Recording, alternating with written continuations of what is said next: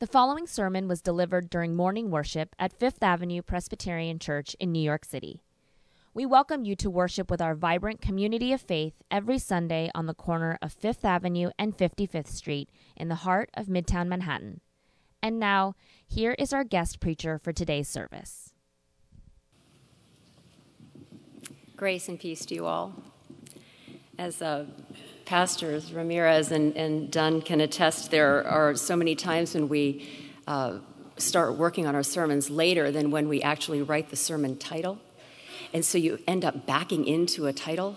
Well, I decided not to do that. So if anyone looked on the placard outside or on the website, you're not going to hear anything about how life can be hard and this can be easy. So just to let you know before we even begin.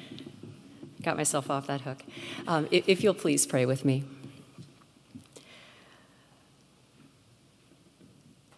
Lord, I pray that the words on my mouth and the meditation on all of our hearts is acceptable to you, you who are our rock and our Redeemer.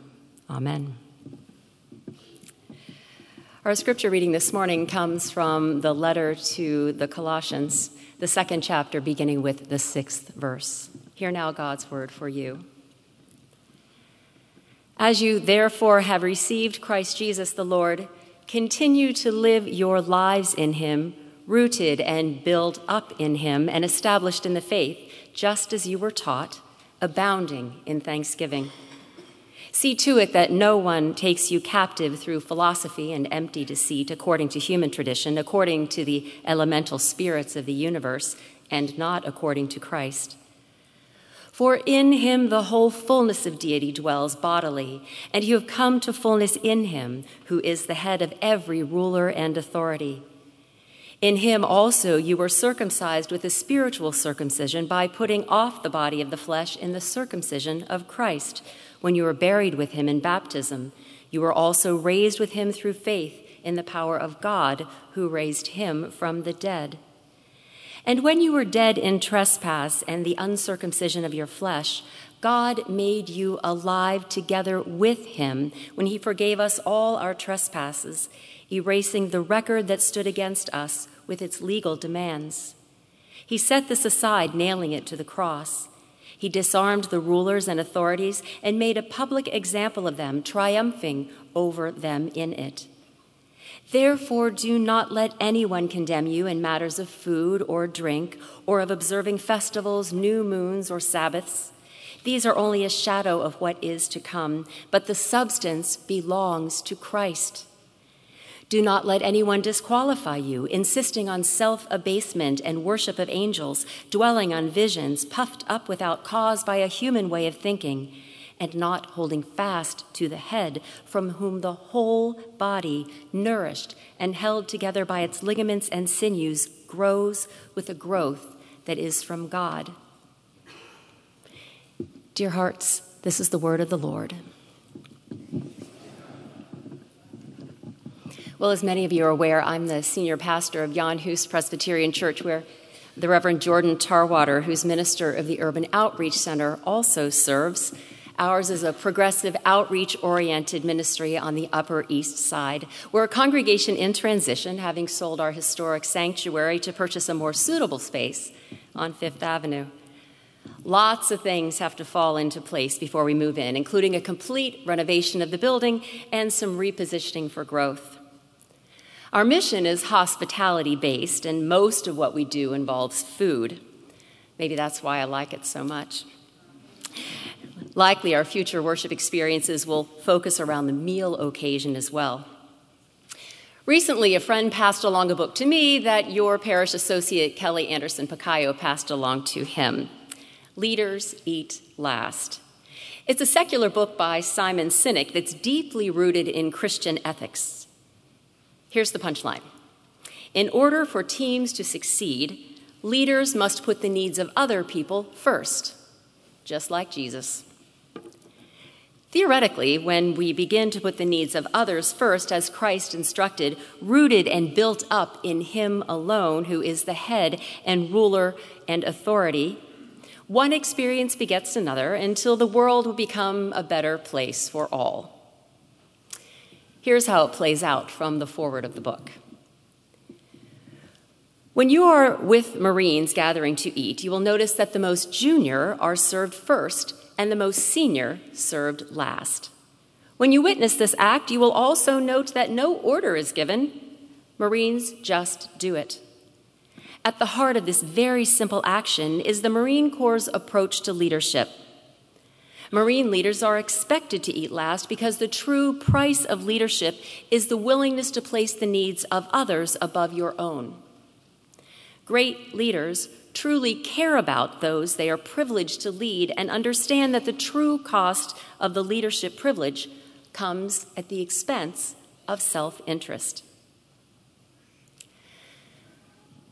As I survey the landscape of our nation and our world, I'm not seeing much evidence of this pretty simple concept.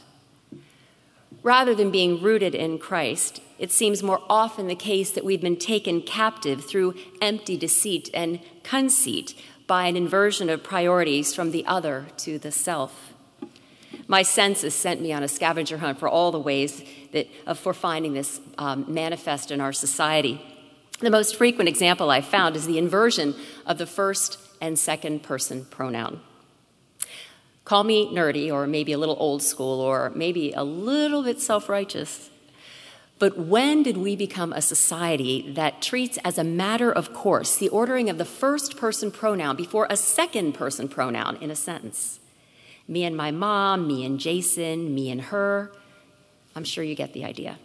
It's all over the morning shows, sitcom TV, and shout-outs by comedians, conversations on the sidewalk, book group banter, and even a Saturday NPR favorite, Wait, Don't Tell Me. Am I making a mountain out of a molehill when I lament that me and my mom has become NPR acceptable? Do you sometimes find yourself bristling at the placement of pronouns too? Or hasn't it even crossed your mind? When I first recognized this trend, it was among a group of teenagers. I chalked it up to a frivolous educational environment and peer influences who were taunting their linguistically careful parents. But then I heard a news anchor say me and her in the middle of the Today Show. Then an attorney who said me and the judge, which led me to wonder if he really didn't know why he wasn't very successful at sidebar, placing his perspective above the bench. That's when I knew it wasn't just a grammatical aberration among teenagers and fancily employed 30-somethings. It was a manifestation of our culture that has come to prioritize the self over not only the placement, but the needs of others.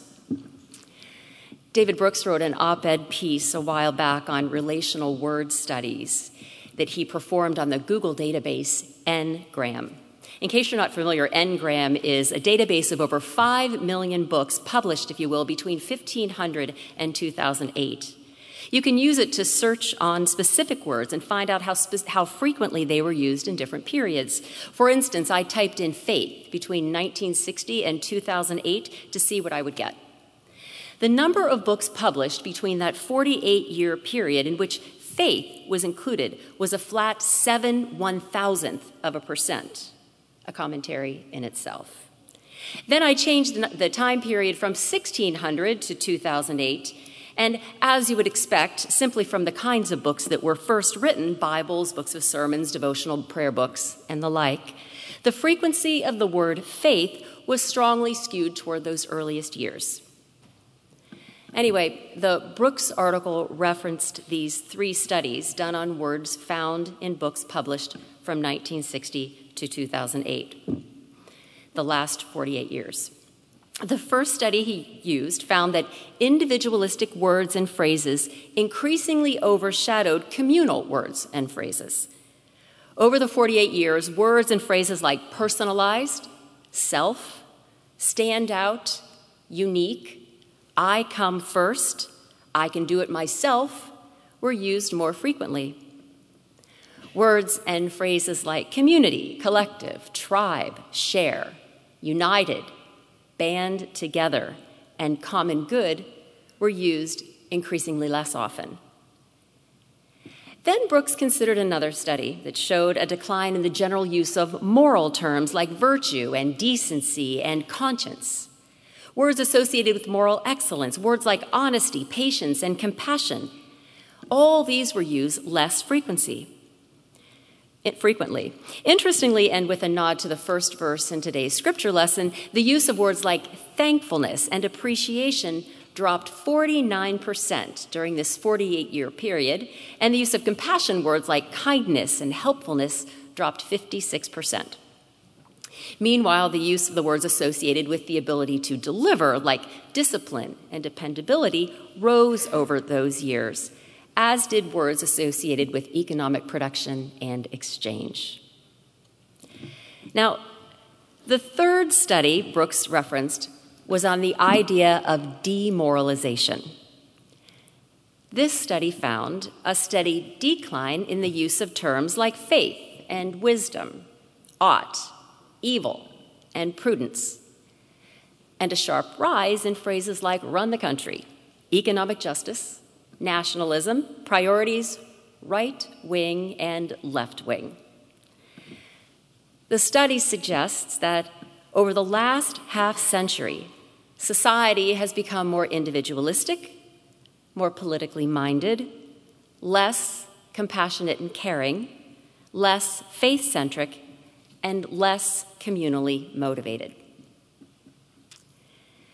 You don't even have to go as far as multivariate research from a popular search engine to know this to be true. There are simple examples like single-serve potato chip packages instead of the family-sized bags that you might be able to share with your family in the evening. Or how about placing your order online for Pizza Hut so that you can just jump right in and grab your box right off a shelf without having to talk with anyone? Or my personal favorite that I witnessed this morning, single drivers in HOV lanes. Never, ever. But then there are these larger ideas, like the popularly reported fact that just 7 Americans, Bill Gates, Mark Zuckerberg, Michael Bloomberg, own as much of the world's wealth as the poorest half of humanity. In more tangible terms, 7 men have as much as 3.6 billion of the poorest men, women, and starving children in the world. This perverse concentration of wealth is so frequently mentioned that it's begun to sound like America's mantra for the dream come true, rather than a rallying cry to support the world's most desperately poor. We act as if we're immune to its effects. We only need to consider our reaction to the recent tax proposals coming out of Washington to know that this is true. Our disorder in pronoun choices, transaction-like interactions, and our prioritization of the individualistic needs over the communal ones illustrate our society's increasing self-centeredness and the pervasive sense of privilege for me over anyone else. Dare I say, God. Now, I'm going to push us just a little bit this morning to consider how these individualistic attitudes uprooted from Christ, a world living according to human tradition, deprioritizing the needs of others, also speaks to our personal neglect of the ones who need us most, making you and I complicit in what we have allowed to be done and left undone to improve the state of the world today. You see, the treatment of the most marginalized or worse off in society is a sort of thermometer that measures the spiritual health of the rest. When the treatment of the local least sinks low, we recognize that the spiritual health of the whole community is low. Extrapolating this idea to our individual and collective work in the world, when we notice that our kids' art and library programs are being cut from their schools, or when we see an increased number of homelessness on our streets, or when we see an increase of mental health meltdowns just outside of our sanctuary gates, or when we hear an increase of malnourishment or disease and sadness on either side of our southern border, we need to reclaim the biblical truth that our priorities are laying low. Our priorities are out of order. They are not rooted in the ways of Jesus. That there are oppressed or destitute people in this world is scandalous enough. But to have circumstances of oppression right outside of our own doors while we sit comfortably inside should be far more difficult to accept. The conversation is not whether to protest another high-rise about to interrupt our cityscape. The conversation should be, how can we create systems of justice and programs of action for affordable housing, particularly from our churches, so the housing insecure and homeless don't need to carry their closets on their backs in the first place.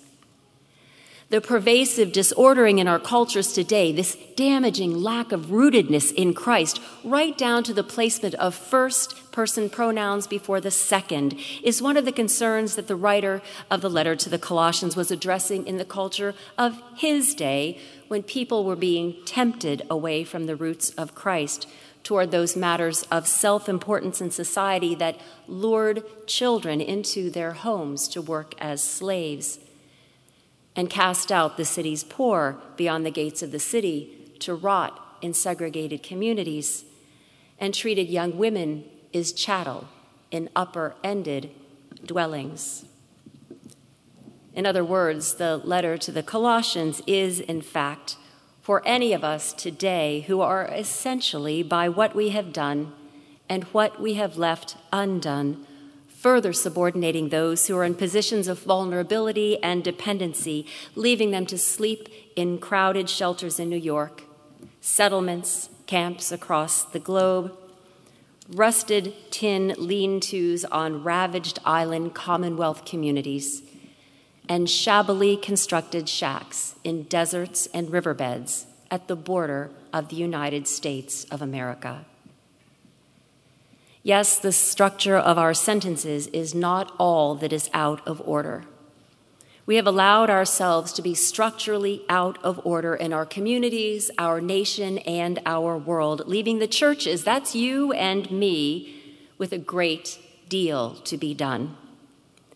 Because somewhere in the space between the intraday news briefings, the op-ed section, and our Sunday morning worship, we need to remember that while immigration reform might be a political concern, it is more foundationally a religious concern, just like homelessness and hunger and health care. And while education might, too, be a political concern, it is more importantly a religious concern, just like the environment and employment. And while terrorism is indeed a political concern, it is more importantly a religious concern, just like gangs and gun violence of the sort that left at least one dead and many, many more injured during a picnic yesterday afternoon in Brooklyn. And since Jesus orders that these matters pertaining to the most vulnerable are within our responsibility as communities of faith, as well as the political communities of New York City and Washington, D.C., you and I need to attend to them, not only as the collective responsibility of Auburn Seminary, some random church, or maybe the people's I'm going to talk about that, the poverty campaign, the something of the poor. Help me. The Poor People's Campaign, the word slipped out of my mind. They are the responsibility of each one of us here, not believing for a minute that our work is ever done. You see, I'm deeply concerned that our disordered culture today hears a reading of sacred scripture and considers it yesterday's news.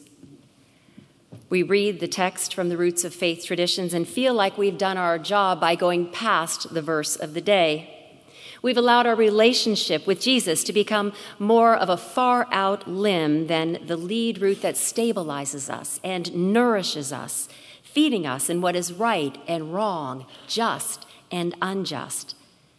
As a result, we become immune to the atrocities of the world and content to lament rather than act.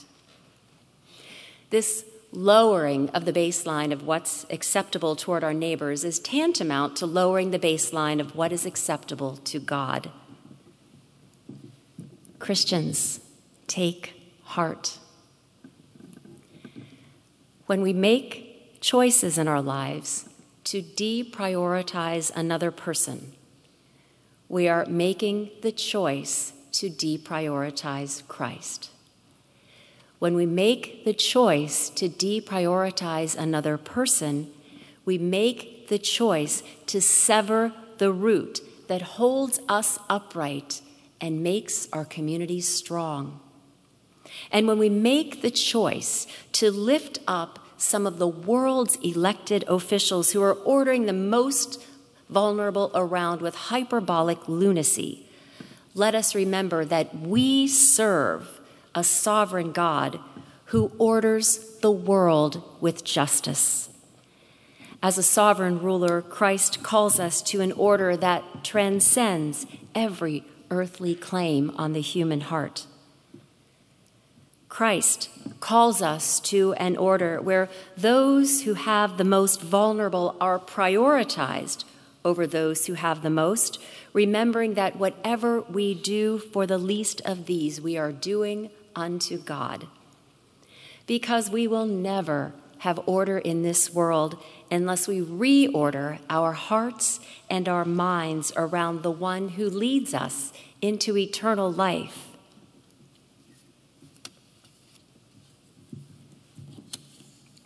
May we reflect upon our daily choices and the ordering of our work, relationships, and ways of being, to consider all those ways that we have separated ourselves from the root of Christ and live according to a human tradition rather than the ways of our Lord.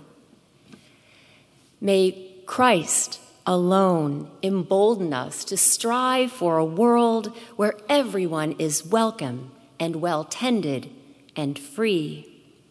And may we find ways to help root even our little corners of the communities within the truth of Christ for a wider world that so needs justice and mercy and compassion and love today. Thanks be to God. Amen. So about a week ago, I heard this story that I, thought was true. I probably should admit that, because when I shared it with another friend, he said, don't ever tell someone you just learned about this story, because apparently it's lots and lots of years old. It's the myth of the frog in the boiling water. Do y'all know that one? Okay, so I really was the only one who didn't know. But for the 2 or 3 of you out there who've not heard this story, it's really great. If a toad is put into boiling water, and I did not test this, apparently it jumps right out, according to the myth. And if a toad is put into cold water and the water is left to get warmer and come to the point of boiling, the toad will have become so acclimated to the temperature as it rises that it will stay in that vat of water and die. And of course, the moral of the story is don't allow yourself to become so acclimated to situations as they become worse and worse that you, and by extension, the society, dies. I kind of like the moral of the story, even though the whole thing is based on a myth. So I'll simply charge that we go out into this world in peace, that we return no one evil for evil, but do good, that we strengthen the faint-hearted, support the weak, and help the suffering, that we honor all people. Let us love and serve the Lord our God, rejoicing in the power of the Holy Spirit. And may the grace of our Lord Jesus Christ and the love of God and the communion of the Holy Spirit be with you all, now and forever. Amen. We hope this sermon has been meaningful to you and provided a message of hope, encouragement, and good news. If you are in New York City, we invite you to visit our historic church and join us for worship. You will find our address, worship calendar, and other information on our website, fapc.org. If you would like to help support this audio ministry, please text the dollar amount of your gift, followed by the word sermons, to 646-491-8331. Again, that is the amount of your gift, followed by the word sermons, to 646-491-8331. 331. Thank you and God bless.